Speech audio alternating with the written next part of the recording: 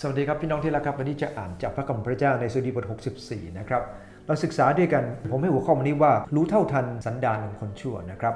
ผมอยากจะอ่านข้อ1ข้อ2และข้อที่7นะครับบอกว่าข้าแต่พระเจ้าขอฟังเสียงข้าพระองค์เมื่อข้าพระองค์ร้องทุกข์ขอทรงปกป้องชีวิตของข้าพระองค์ไว้จากความหวาดกลัวศัตรู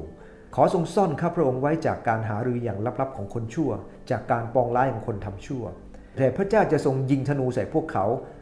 จะบาดเจ็บทันทีในพระคัมภีร์ตอนนี้นะครับก็เป็นสดุดีที่ดาวิดคร่ำครวญถึงการที่พระเจ้าเป็นผู้พิพากษาและพระองค์จะจัดการพวกศัตรูของคนชอบธรรมเขาขอการปกป้องจากพระเจ้าในบทนี้เราได้พูดถึงมุมมองหนึ่งก็คือสันดานของคนชั่ว4ประการนะครับสันดานแรกก็คือคนชั่วไม่กลัวทำผิดในข้อที่1บอกว่าอย่างนี้บอกว่าขอฟังเสียงของข้าพระองค์เมื่อข้าพระองค์ร้องทุกข์ขอทรงปกป้องชีวิตของข้าพระองค์ไว้จากความหวาดกลัวศัตรูคนเหล่านี้นะครับทำอะไรก็ตามเขาไม่กลัวนะครับที่ไม่กลัวนั้นเพราะอะไรซึ่งดูด้วยกันนะครับในข้อที่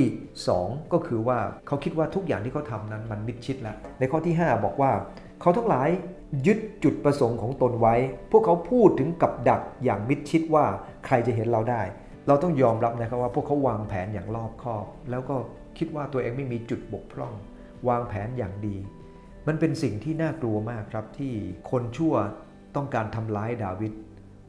เองก็ต้องยอมรับว่าคนเหล่านั้นวางแผนอย่างดีแต่ขอบคุณพระเจ้าทรงเห็นพระเจ้าทรงสัพพันธ์อยู่เขาไม่กลัวทำผิดเขาไม่กลัวเพราะเขาคิดว่าเขาทำอย่างมิดชิดแต่เราก็เชื่อว่าพระเจ้าก็จะประทับอยู่ใกล้เราทั้งหลายเสมอเอาละครับอันที่3คนชั่วเป็นยังไงอีกครับคนชั่วจะสุมหัวกันเสนอความคิดเห็นเขาจะพร้อมเพรียงกันด้วยนะครับอย่าลืมนะครับคนชั่วก็พร้อมเพรียงกันนะฮะซาตานเวลามันลุมนะพระคัมภีร์พูดถึงซาตานเหมือนกับสุนัขที่ลุมนะฮะและนี่มันพร้อมเพรียงกันนะครับเวลามันล่าเหยื่อมันต้องพร้อมเพรียงกันวันนี้เหมือนกันครับในข้อที่2บอกว่าพวกเขา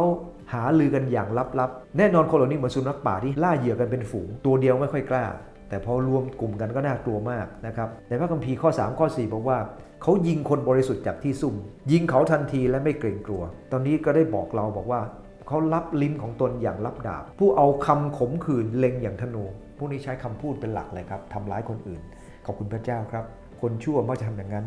ตรงกันข้ามเราควรจะมารวมหัวกันคิดเรื่องพระเจ้าดีกว่าครับแทนที่จะมารวมหัวกันในนินทาคนอื่นใช้คำพูดของเราทำร้ายคนอื่นมาให้กำลังใจกันดีกว่าข้อที่4ครับก็คือคนชั่วถูกจัดการโดยพระเยซูคริสต์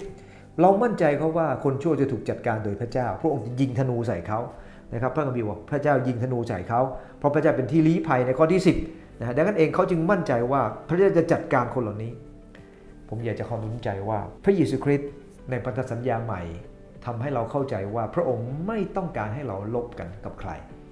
แต่พระองค์จะเป็นผู้ทรงดูแลเราแน่นอนพระองค์จะไม่ปล่อยเราให้เราโดดเดี่ยวแน่เพราะพระคำของพระเจ้าพระองค์จะไม่ปล่อยเช่นนั้นแต่มุมมองของพระคัมภีร์ใหม่จะแตกต่างจากพระคัมภีร์เก่าตรงที่ว่าพระเยซูคริสต์เจ้าเอง